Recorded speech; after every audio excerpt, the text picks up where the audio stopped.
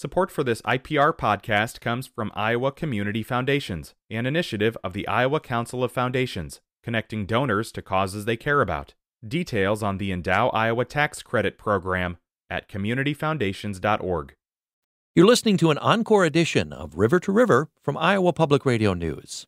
Today, conversations recorded outside of our IPR studios while at the Tom and Ruth Harkin Center, an impressive and unique new building completed in 2020. It's the headquarters of the Harkin Institute for Public Policy and Citizen Engagement at Drake University in Des Moines. That's where we are today, taking a tour of the center, the design of which embodies the values of the Institute, and it's a building in which, I guess the aim, as far as I can see, and it's written down somewhere, a building that aims to be someplace where everyone can feel they belong and are at home.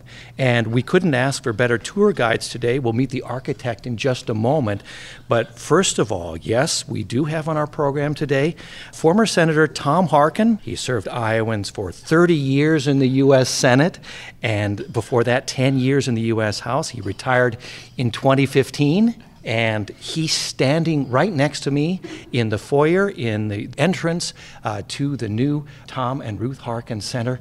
Thank you for this invite, Senator Harkin, to be with you and have you give us a bit of a tour of this new center. Well, Ben, welcome, and Iowa Public Radio. It's good to have you here and to somehow portray to your listeners what this building looks like and what it's about. It's unique. I'll just start by saying this. Maybe someone can prove me wrong, but until they can, I'm going to say it. This is the most accessible building in the United States for people with disabilities. I stand on that. I don't think there is a building that's designed from the ground up to be fully inclusive, to have universal design so that everyone is welcome. And the listeners that stay with us during this hour will find out the facets that make it so, some of the details, some of the innovations. And when we talk with the architect, Kevin Nordmeyer, we'll learn about the process. And reading about the process, Senator, I was fascinated that this wasn't just cooked up in some conference room. These are ideas from people who have disabilities creating this building. Is that correct? That's exactly right. You can talk to Kevin Nordmeyer about that, but he reached out to the community.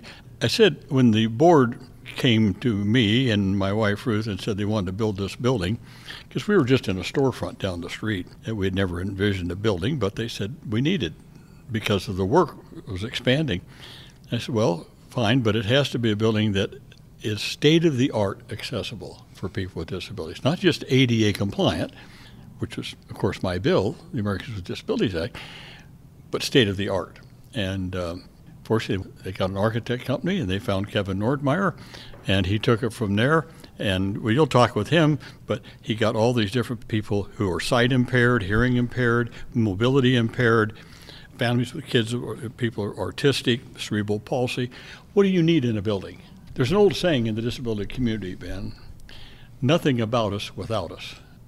Well, if you're going to build a building that's going to be accessible, you better call them in and ask them. Yep. What do they need? Yeah. And that's what you'll see in this building. Our listeners on Iowa Public Radio, I think, would love to learn about the principles, the guiding challenges facing the Harkin Institute, which has been around about 10 years. Mm-hmm. And then we'll talk about how it ties in to the architecture of this building and how this building will be used. Does that sound like a good plan? Sounds like a good plan to me, Ben. Okay. All right. Remind us, what are the four sort of principles that the Institute is founded on, is dedicated to? And these are ideas that you dedicated your career to in public service. Well, I think what you're getting at is what are the areas of sort of our policy development. Mm-hmm. First, of course, is disability rights, disability employment, anything affecting persons with disabilities in terms of making our society more inclusive. So that's sort of our flagship, so to speak, at this institute. And we do things nationally and internationally. So we sort of have an international footprint in that regard also. We have summits in other countries. We just had one last year in Belfast, Northern Ireland. We had something like 30-some countries and over 500 or 600 people attended. And this is all focused on employment. people with disabilities. So we have that. And then another area is retirement security. Looking ahead with the kind of new workforce in America, the new kinds of jobs, new structures, how do we build up systems where people can save and some portion of their income be used for their retirement? So that's another big part of our institute here. The third is wellness and nutrition. I've chaired the health committee in the Senate for some time, so I've always been interested in diets, wellness, nutrition, so we have that part. And every year we have a Harkin on Wellness Symposium here that's nationally attended. We tend to give awards to different entities around the United States, in Iowa and other places, that are kind of doing unique things in the whole area of food, nutrition, wellness. And then the fourth area is labor and employment. What are the new jobs of the future? How are people going to, again, be able to bargain collectively if they're working from home all the time and they don't go to an office or they don't go to a plant? How do you build up systems so that you have worker protections in the future? So those are kind of the four basic. We do other things also, Ben. We have, for example, a large grant that came in, and we are out of this building here. We're running the Mid-Iowa Guaranteed Income Project. So there's 110 families in, I think, 4 counties here, Polk, Warren, Dallas, maybe another one. 110 families that meet certain income requirements in terms of the poverty line, that have dependents, and every month they get $500 for 3 years. No questions asked. They can spend it any way on. It's sort of like basic guaranteed income. The University of Pennsylvania is doing the analysis and the data collecting, but it's run here by 2 individuals out of here. We're standing in this brightly lit foyer entrance here. Let's, if we could, wherever you'd like to go, just take us and describe the feeling, the sense of space that you get in this architecture with a Tom Harkin personal tour here, a little bit of a tour. Well, let's start right here then. Here's the ramp that goes up to the 2nd floor, and you'll notice a whole lot of butterflies, different sizes and different colors of butterflies. So come over here, Ben. Take your finger and feel the butterfly. Okay, this feels like it's a paper cutout butterfly, but it has Braille on it. It has Braille on it. Every butterfly has Braille on it. Now, all that Braille is it's excerpts from the Americans with Disabilities Act. You were the chief sponsor of the Yes. ADA in Right. the Senate, Right. which was signed into law in 1990. Can it be that long ago? It's hard to believe myself. July 26, 1990, hard to believe. But we have an artist in residence here, Jill Wells. And she did this, and the reason she did it is because when the ADA was passed, some person with a disability was quoted as saying, "I now feel as free as a butterfly, that I can fly." And so she had this idea of cutting these butterflies out and printing them with Braille. So this is all over, you'll see all over the walls and stuff around here. Mm-hmm. It's just, again, a visual kind of it's kind of catchy. And we have other artwork here, but then if we start here, there's like about 4 things right here in this area. One is, and they're all bills that I introduced and got through. This is the bill I did on menu labeling. So as you know, as you go in a restaurant now or someplace, you see the menu, it tells you how many calories and stuff. Yes, Well, we do. that was my bill. So this is just a little kind of a stand here that talks about menu labeling, the menu education. And the younger folks listening may not know that hasn't always existed. I know it hasn't always existed. So that's just sort of what this indicates. So we have a DQ. I happen to be a fan of Dairy Queen, so we have all the different calories, but you see it on every menu now. Mm-hmm. And then you walk over here, and this is you'll see a loom, like a weaving loom that someone would weave stuff up. Well, this is my child labor bill, and I set up the International Labor Affairs Bureau at the Department of Labor to, again, cut down on the use of child labor in other countries. And we got here in 1999, we got ILO UN Convention 182, and I went with then President Clinton to Geneva when it was signed on doing away with the worst forms of child labor. So that's what that loom kind of represents. This is another bill I got passed. So we have a TV that would look like it's from the 1980s or right 90s, 80s, right. Something like that. That's Old-fashioned, what we would say now. That's right? exactly right. Now most people know me for the ADA, but I also got another bill that I actually drafted. We had my hearings on it and got it passed, and it's called the Television Decoder Circuitry Act of 1990. What that bill did is it mandated that any television set sold in America with a 13-inch screen or more had to have a decoding chip in it to decode closed captions. So all the stuff you see in the bottom of your TV screen and stuff was reserved just for that. So actually what happened is sometime after that, I had a 5-year phase-in period, and actually some big hotel chains decided this would be a good marketing tool. So they threw out all their TVs and got TVs with that decoding chip. But what you'll see here is a set-top box right here. Actually, Senator Jennings Randolph from West Virginia and I delivered the first one of those to President Jimmy Carter in the White House in 1978. And then I got one from my brother, who was deaf. And so he could now watch television and read closed captions on the television set. Wow. But you don't need those boxes anymore. It's because the chip is in the television set. And for those who don't know, your brother, Frank, who passed away many years ago, was a big impetus for you to engage in this sort of work. He was my spark plug. My older brother Frank was sort of the one who I watched grow up and how he was discriminated against because he was deaf in terms of so many things, education and everything else. And I always said that if it wasn't right, and if I could ever get in a position to do something about it, I would. And thanks to luck and the voters of Iowa, I was able to do something about it. So, and this last one here, of course, is you'll see is curb cuts. And this is Title II of the ADA, and these are just, again, a visual representation of what it was like before, and the fact that now you have curb cuts for not just for people who use wheelchairs, but anybody, bicyclists, people with baby carriages, all kinds of things. Everybody loves curb cuts now. That's just one part of it, but it's just an example. In just a moment, more of my conversation recorded earlier this week with former Senator Tom Harkin. It's River to River from IPR News. Support for this IPR podcast comes from Iowa Community Foundations, an initiative of the Iowa Council of Foundations, connecting donors to causes they care about. Details on the Endow Iowa Tax Credit Program at communityfoundations.org.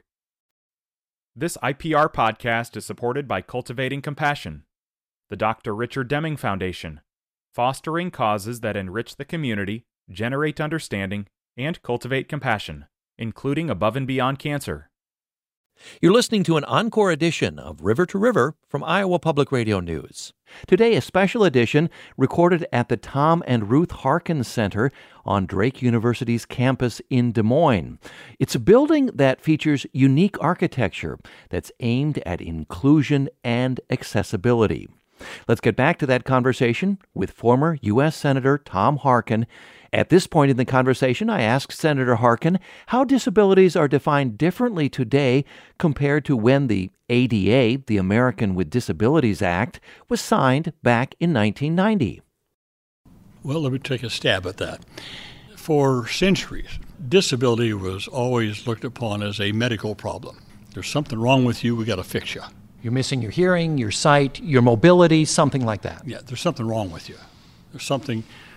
If you can't get across the street, well, there's something wrong with you. If you can't see something, there's something wrong with you. If you can't hear something wrong with you.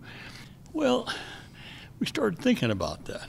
And the idea is it's like my friend Lowell Weicker once said, that the biggest obstacle to persons with disabilities are not the physical barriers, but the attitudinal barriers that people have about people with disabilities. So we begin to think about disabilities. No, it's the way society is structured. The way they're viewed, treated as disabled people, and the expectations we have of people with disabilities as we see them. Yes, the idea being that if you build things with universal design, then people without sight can do all kinds of things, or people that are in wheelchairs can do any kinds of things, or people who are deaf, as long as society is structured in a different way with universal kind of design. That's the idea. It's like wider doorways so people can get through. That doesn't cost much. Yeah. Just wider doorways. Putting a ramp up. Ramps don't take that much space, and you know what? Even people that sort of don't think of themselves as having disabilities will take a ramp. An older person, if there's stairs or a ramp, they'll take the ramp. Yeah. Less chance of falling down. And let's go back to giving our listeners the mind's eye picture of where we are. We're standing in the, do you call this the entrance, the foyer? But there is a huge ramp circling us here. This is a two-story structure here, designed by Kevin Nordmeyer and his company here. But I walked up this ramp, and perhaps we can do that too. It is such a gradual slope. I have to tell you, Senator, before I came here, I said, a ramp in the middle of the building that is the centerpiece. I was like, oh, okay, let's see how this works, okay? Right. But I walked on the ramp. It is so gradual and pleasurable, you don't even have the sense that you're going up or down. At least I didn't. Is that the way it is for you? Absolutely. And Kevin did a great job in design. And as you can see standing here, it doesn't interfere at all with anything. No, it's integrated. It's integrated. We have a huge space here. We have a lot of events that take place in this room. So as you can see, it doesn't in any way interfere with the usage of the space whatsoever. Yeah. But it's just, again, thinking about the design. What else would go there? Probably nothing. Probably just a wall. It's like a slightly inclined hallway that wraps around part of the building. Exactly. Yeah. And that's very interesting. And it's interesting that, again, the architects, the builders, the first thought was, well, we need to carpet it. Well, if you carpet it, then people have a hard time rolling a wheelchair up there or down. Well, then we'll just put cement. Well, if you do that, it gets wet, they get slippery, and people are going to slip. So there's something in the surface. You have to ask Kevin Nordmeyer about this. But if it gets wet, it doesn't get slippery. Mm-hmm. Again, technologies like that. Aside from the centerpiece, the ramp in this building, what are some of your other favorite aspects of this new center? That is universal design. That's not a term that we all know here, but you're painting the picture. What does it mean to have universal design in interior and exterior architecture? Well, come over here. For example, look at this right over here, for example. So you'll notice the outlets, the electrical outlets, are higher up off the floor. All right. Why is that? Because people in wheelchairs said we always have problems trying to plug in our devices or something because it's so low to the floor. Well, we just raised them up. Now a person in a wheelchair can plug anything in there. So that's about, I would say, 2.5 feet up? Probably 2.5 feet off the floor. Something like that. It makes you wonder who decided how high outlets should be in the first place. You're right. I have no idea. That's much handier right there. And I understand from reading in the book about this center, it's important that this outlet, the plate, is a different color than the wall. Why is that? Well, again, people who are sight impaired, maybe not blind, but sight impaired, have a hard time distinguishing between light and dark places and stuff. If it's the same, they may not be able to see where the outlet is. So you'll notice that's true all through the building, that the switches and things like that are a different color than the wall, so that someone who is sight impaired has the contrast. And you'll notice also that a lot of the corners, if you'll look at corners, there'll be maybe white wall here and a blue wall here. Mm-hmm. So you'll see it. Right. So people who are visually impaired know that that's a corner right there. And there's all kinds of interesting little things just like this boardroom we're in right now was designed again so that people who meet have eye contact. Any place you sit here, you can have eye contact with anybody else. Not like a big long table where somebody's sitting and you don't have eye contact. That's the way this was designed. And all of these places, I think Danny here can show those tables go up and down somehow. There it is. The table is, so this is a conference room, or the main conference room here. Yes. And we'll meet Daniel Van Sant a little bit later. But this table almost magically can raise to a height of, I'd say, 3 feet, maybe down to 2 feet. What do you think, Senator? Something like that. And this is to accommodate what? Well, some people have a hard time sitting and they need to stand, okay? And then some people are in maybe a different kind of an assistive device, maybe someone who says, I'd just take a person with spina bifida perhaps, and they're in a different height of a wheelchair, so they can get the table to match whatever height they need to do their work. Yeah.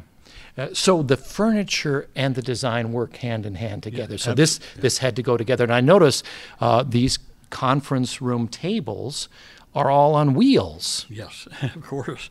These can all be moved around, fashioned in any way you want. And of course, here this opens out into that foyer we were just in, and this can make it just one great big kind of reception room. Well, for example, for the first couple of years here, you mentioned that this opened in 20. We didn't dedicate it till last year, 2022. In the interim, this foyer out here that we were just in was our vaccination place. People were getting their COVID shot in this space right here. It's been decades since the ADA, the American with Disabilities Act, was signed. You were the chief sponsor of that. In that law, it's made such an important difference in so many lives here. But what barriers are left more than 3 decades after the signing the ADA into law for people with disabilities? What's left to do? Because it's made such a huge difference already. The biggest one, and the one that we're probably focused on more than anything else, is employment. Opening the doors of employment to people with disabilities. That has been one of the toughest things. And it's Title I. I made sure when we drafted the ADA, there's 5 titles, and it's Title I, employment, because I figured employment is the key. A good job, a decent job, not only for income, but just for being part of our economic and social life. And to go back to something you said earlier, people with disabilities are not hindered so much by their difference, right, but in how we think of their disability. Is that true of employment as well? Absolutely, absolutely. It's just that people have it in so many businesses, and employers had it in their mind that if you're disabled, you simply can't do something. You can't do certain things. But we have found that as the ADA says, as you know, there's a phrase in there called reasonable accommodations for businesses, have to provide reasonable accommodations. And over the years, that's been developed as to what that means. A reasonable accommodation for a huge company might be different than a reasonable accommodation for a company that employs 10 people, for example, something like that. But the idea being that with reasonable accommodations, a person with a disability who is qualified for a job, and many times, and I would say most times, they do the job better than someone without a disability. Why would that be? Because a person with a disability, and that was my experience with my brother, Frank. He got all kinds of awards for productivity and everything. Why? Because being a deaf person, when there was noises and bells and things going off on the plant floor, it didn't bother him a bit. Could focus. He could stay focused on his job. So he got all kinds of awards for productivity. In fact, the owner of the company told me years later that after he hired Frank, he was the first deaf person. He said, I went out and hired more deaf people. He said it was better for my bottom line. So again, with reasonable accommodations, we've seen so many times. A person with a disability stays focused. They show up for work on time. They pay attention closely. And like I said, and many times they just outperform their non-disabled peers. And so that's what we're trying to break down, is this whole kind of mindset about persons with disabilities. And I'll say one other thing, Ben, and that's this. A lot of times people, maybe they think they're going to be uncomfortable working alongside someone with a disability. You know, I've run into that many times. They feel uncomfortable. They don't know what to do. They don't know how to act. I always say act normal. Just act normal and treat people as you would treat anyone else. And we've found so many times that people that are seemingly nervous or don't want to work with someone who's disabled, once they get over their initial apprehension, their initial fear, that built-in attitude that I mentioned earlier. Once they get over that, wow, a lot of times they become best friends, best coworkers, and this just happens so many times. So the person with a disability under this new view, back to the butterfly, is freed like a butterfly, but also the person without the disability. That's exactly right. See, that's a key point too. People without disabilities now, they become more free. And they really do. They free themselves of these old mindsets and prejudices that they had against people with disabilities. That somehow, you mentioned earlier, the old attitude. See, for time immemorial, we always thought if you had a disability, we had to take care of you. And you were often separated from the rest of the... Oh, yes. In work or in school or wherever. Absolutely. Schools, you were separated. Work, you were separated. There was a place for people with disabilities to work, but not integrated. Yes. Not integrated. Yes. So you were separated out. You were looked upon as charity. Anything you do for a person with disability is charity. I can't tell you how many times that was said to me about the ADA. Oh, that's just a charity thing. You're just doing that for people with disabilities. It's just charity, right? I said, no, it's not. It's so our society will function better. That means we can tap into the skills and the workforce and that's out there that we're just dismissing, that we've been dismissing for years. Mm-hmm. And what I have noticed from the few people I have known who have visited the United States from other countries, and you are aware of many more people who visited this country, it is a striking difference to many other countries, the degree to which we have included people with disabilities in all aspects of our society thanks to the ADA. You must hear reactions like that all the time from people abroad wanting to emulate what has been put forth and carried out in this act. Well, that's true. And Ben, after we passed the ADA in 1990, about 10 years later, I was visited by some delegations from the United Nations. I'm sorry, I just blanked out on the guy's name. He was Irishman. And there was a task force set up in the UN to develop a United Nations Declaration Convention on the rights of persons with disabilities, and so they modeled it after the ADA. And so there the U.S. was a pioneer. So the UN promulgated this in 2008, something like that. So there's a global United Nations Convention on the rights of persons with disabilities. And so the ideas that, and you said this building we're standing in right now, the new Tom and Ruth Harkin Center here in Des Moines, part of the Drake University campus, is at the forefront of what we're calling universal design. And the hope here is not only that it functions here, if I'm understanding you, but that it will be emulated, spread, these ideas. Am I going in the right direction? You are, because Kevin Nordmeyer will tell you they've developed a book, which I can show you here. I'll describe for your listeners. It's a book that we're giving to architects and builders around the country.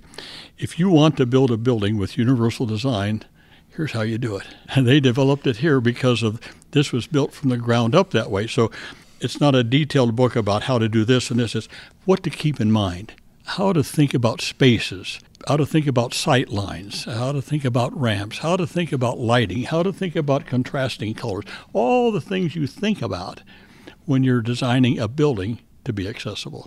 So as we conclude our little conversation here, what thoughts do you want to leave us with, Senator Harkin? It's not that difficult to build buildings or houses that are accessible. That's another thing. Well, we got it in the ADA that buildings had to be accessible. I was unsuccessful. We couldn't get houses in. But we need to build houses and condominiums that are accessible. It's not that difficult. It's just changing your mind. Ask Kevin Nordmeyer. Once you get it down, it doesn't cost that much. What about those who will say it costs too much? It adds too much to any given project.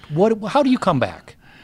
It really doesn't. I mean, once you design it, you can ask Mr. Nordmeyer about that, but the cost is minimal. It's just minimal. It's in the design and how you design it differently.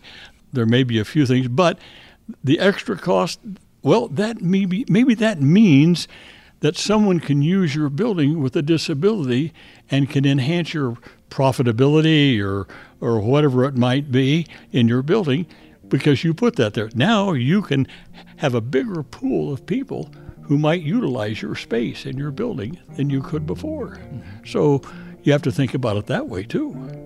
Senator Harkin, I want to thank you very much for this conversation for now. Perhaps we'll be able to speak later. I'm not sure about your schedule or where we're going from here.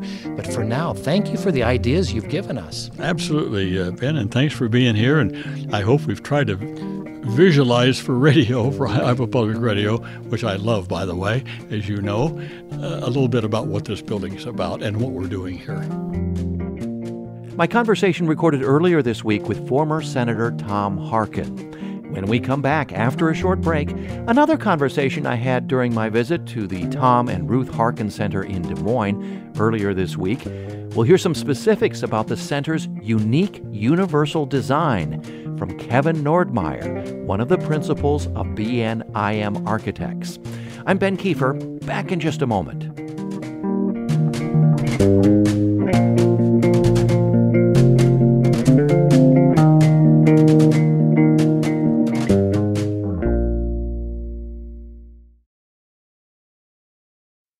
This IPR podcast is supported by Cultivating Compassion, the Dr. Richard Deming Foundation, fostering causes that enrich the community, generate understanding, and cultivate compassion, including above and beyond cancer.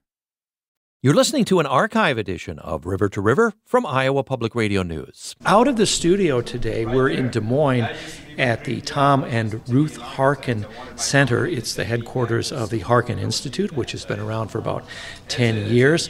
They have a new center here which features something we're being termed universal design.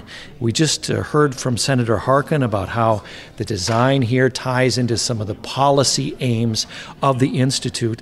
And now I'm joined by Kevin Nordmeyer, a principal of BNIM Architects.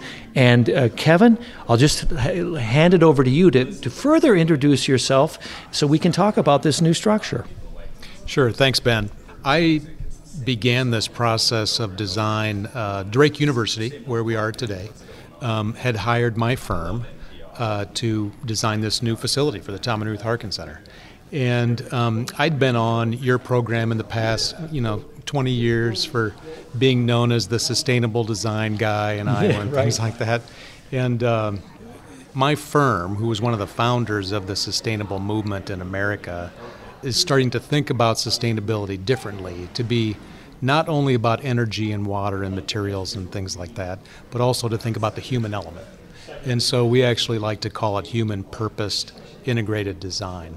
It's become more important for me personally because as we started the design of this building, I was diagnosed with MS in 2011, have probably had MS for 10 years before that, wasn't diagnosed.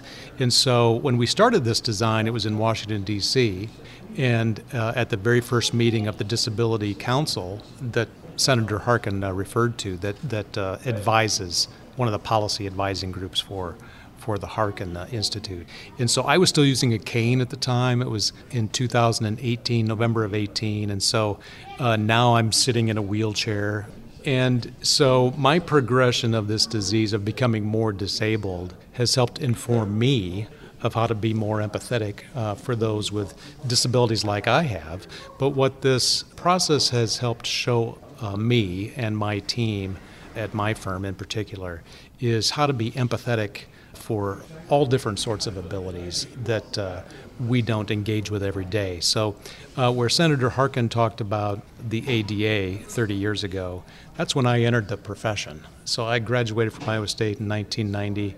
I remember the ADA coming out. All of us were like, well, what does this mean for us? Mm-hmm. And so we were designing buildings for the last 30 years that comply with the ADA, but not really thinking about the why. Unlike, I assume, a lot of other architectural projects, this process was much different for you as an architect of many years, in that you first needed to gather ideas. Talk about how that process was different for this building than a typical architectural challenge. Right. So when architects design buildings, you engage with a client and start asking questions about what kind of space do you need and how many spaces, what sizes of spaces and things like that. And you might be talking with a community or a city about how the building fits within the neighborhood or community needs. In this case, the Disability Advisory Group to the Harkin Institute told us that barrier that still exists is that they are not engaged. And so what we've chosen to do on this project, we engaged them and tried to find out everything we possibly could about their needs in terms of making a building that went beyond the ADA. And as we began to design this building and start thinking about, we had to immediately start into research. And so we utilized that committee to help us ask questions about removing as many barriers as we could, making the building as gracious as we could. And so you'll see that as we were doing it, Jason Cruz in my office, who was a key architect and designer and collaborator with me on this project, at one moment he started saying, you know what, we're researching and finding out all of these great ideas about how to make a building more accessible beyond the ADA. We should be writing this down. And so he started thinking about organizing these ideas into guiding principles. And so rather than just like the ADA where it would prescribe 18 inches next to a door for clearance into a doorway and things like that, it'd be very prescriptive, we chose to make that book be about the spirit of place. Sort of the spirit of what a building should be, to be gracious and accommodating to anybody. And most strategies that we learned about not only help those with certain disabilities, but they help everybody. Sliding doors help people that have their arms full or have a kid in their arms or, whatever the issue is. And there's just more and more things like that about the design that are accessible to all. In creating this building, what principles guided you, Kevin? Yeah, so those that Jason, my fellow architect in our office, encapsulated these guiding principles in our book are creating generous space. So space that making sure that it's wide enough and gracious for all. Creating a clear path, so a path that's very clear and understandable and legible. Equitable experiences, so creating a building and site environment that allows for equitable experiences and how I access a room or access a table in a room or negotiate space throughout the building. And the last one is individual empowerment. So not have to ask for special accommodations, that I can just come to the building, use the building no matter what my needs are. And related to all of that are a couple of things. One is the bathrooms. The state of Iowa uses the International Building Code. The International Building Code says you calculate how many people are in the building, you divide that number by 2 for a men's room and a women's room, and then there's a chart that shows you how many toilets and urinals and lavatories and so forth that are required. And so what the committee wanted to do here, and what we wanted to strive to do, is to not label people. And so many times there'll be a family restroom or a gender neutral restroom and things like that. We didn't even want to use those terms. And so we went to the city, and the city said, well, the code says you have to have men's and women's rooms. And we said, well, we don't want to do that. And they said, well, if you prove to us that you can provide the same number of toilets and fixtures that the code requires, we don't care how you assemble those. Just make sure you get the right number. So we did show them. We had to do it formally. We had to sort of petition them. And so we showed them that we were able to accommodate the correct number of toilets. And so now they allowed it. And so that's precedence now that for other projects in Des Moines, they don't need to ask for permission. And so we chose to just label the function of the room. And we chose to label throughout the building. We have signage that uses not only Braille, but it uses a lot of pictures along with some words, but we just label it as restroom, and we show either a symbol of a toilet or a urinal or a sharps container or an adult-sized changing table that we've accommodated. And so people can, depending on their neurocognitive abilities, can understand maybe pictures, but maybe not words, and so they can understand what those rooms are for. And again, we didn't label them men's, women's, gender neutral, family, anything like that. They're just bathrooms. We're about to go up the centerpiece of this building, which is a gradually sloping ramp that wraps around a good portion of the space here. Perhaps you can describe it better than I can. Sure. Well, and I mentioned being in Washington, D.C., meeting with that committee. The first thing we asked them was what barriers still exist. And it was a question that you've asked Senator Harkin. And that committee said, what barriers still exist? No one ever asked that question. There's still there's still design teams and communities not engaging the disabled community in the design of buildings. And so we started asking them questions about how should we design this building to be completely, accessible to all. And the first thing they said is, we knew we didn't have much on the building yet. We just knew roughly how big it was going to be. We knew the site. We knew it would be 2 stories. And their first challenge was they said, we challenge you, if it has to be 2 stories, make it so that people don't have to use an elevator and they don't have to use the stairs.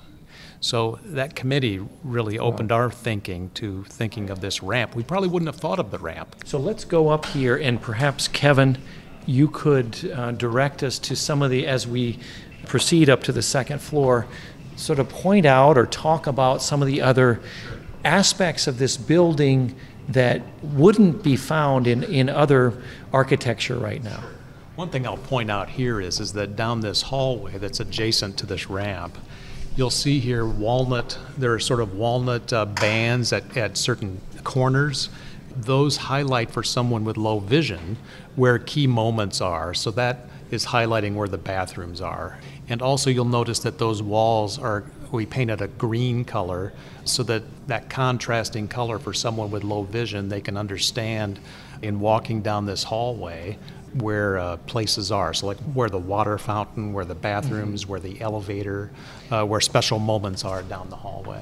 Okay, so this is for people with vision difficulties, yes, or different types of vision, so that it's plain, and this is all about negotiating space. Right. You are on wheels now. Right. You didn't used to be on wheels. So to recognize that people with disabilities negotiate space in different ways. And you had to think about that as an architect here. Correct. And what we learned from that committee, which, as Senator Harkin mentioned, is representing the blind community, the deaf community, the mobility community, is that the deaf community, for them to have a conversation while they're walking and doing sign language, you need a wider hallway. So that not only helps them, but it also helps 2 people in wheelchairs to do the same, or just anybody if you're walking and having a conversation. A little bit wider hallway helps. And so this ramp is 6 feet wide. All the hallways, we chose not to make any narrower than 6 feet. So many times architects, you're fighting budgets and you need to make the building smaller or whatever. And so they're always sort of trying to skinny up, hallways and things. And what we chose not to do was sacrifice that sort of graciousness in terms of hallway widths.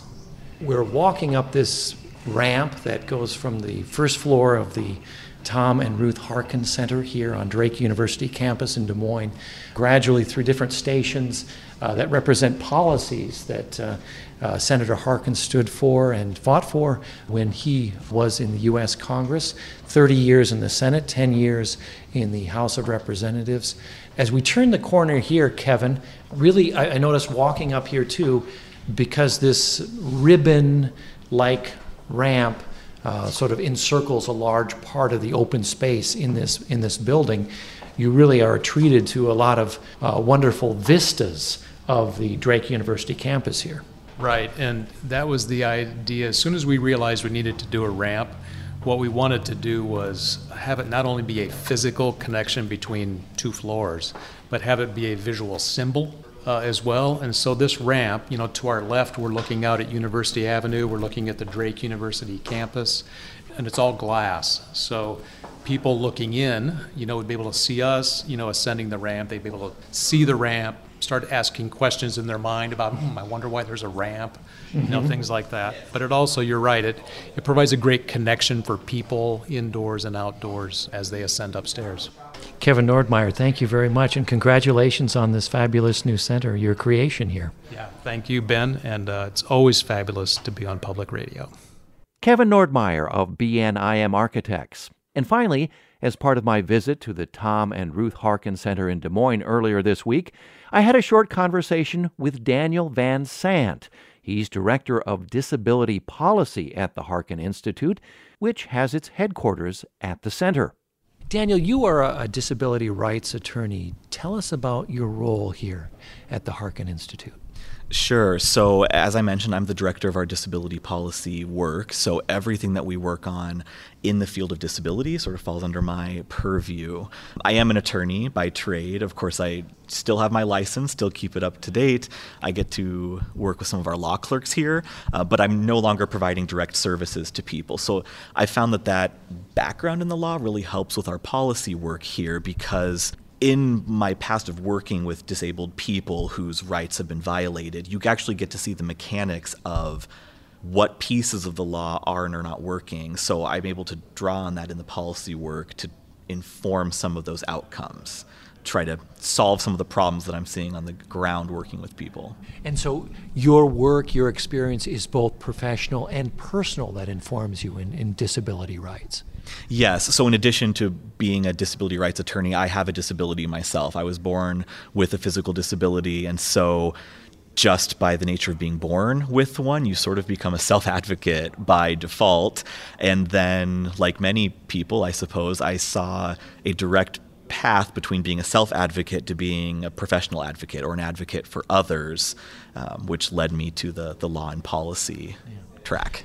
You, by appearances, you're a young man, and you must, I don't know if you have much of a recollection of the signing of the ADA. I do not have personal recollection of it because I am part of what's known as the ADA generation. So I am just a few months older than the ADA itself, meaning, as I mentioned, I was born with a disability, but so very lucky then to have only lived in a United States that had the ADA, that had these legal protections. And at least in disability world, we talk about our generation as being, it's different, right? We didn't have to do the same protest, mobilization, all of that. We reap the benefits that the generation before us made, which doesn't mean the work is done, but definitely puts us in a different perspective, I think. Since the ADA was signed into law in 1990, Senator Harkin was the lead sponsor in the Senate, the chief sponsor in the Senate of that law that's been so important to Americans, and now we're seeing it emulated around the world in other countries. Comment on the barriers that still exist. And this center is aimed at not just complying with the ADA, but going beyond. That's what I hear here. So that means there are still barriers. So in your words, as a disabled person, what are the barriers, the chief barriers that you in your work as an attorney in this area are fighting for? So again, this might not be a very uplifting answer, but I think on a basic level, there are still those attitudinal barriers, right? We have the technology, we have the science to know how to make more accessible spaces, accessible programs, but there's still a stigma. There's still an attitudinal block for people. In terms of what is left to be done, sadly, there are still a lot of laws on the books that allow disabled people to be treated differently than people without disabilities. For instance? So there's actually a sub-minimum wage for people with disabilities. So we think of there being a minimum wage, but there's actually a carve-out that you can apply for what's called a 14C certificate and pay disabled people below the minimum wage, sometimes 20 cents an hour, 40 cents an hour. So we have a sub-minimum wage. There's still laws that allow people with disabilities to be sterilized without their consent. Things like that still exist, and we need to try to get rid of to actually have full inclusion in our society. Daniel Van Sant, Director of Disability Policy with the Harkin Institute, thank you very much. Thank you. And that does it for this special edition of River to River, recorded earlier this week, Monday, August 21st, during a visit to the Tom and Ruth Harkin Center in Des Moines. Today's program was produced, recorded, and edited by Samantha McIntosh. I'm Ben Kiefer. Thanks for joining us.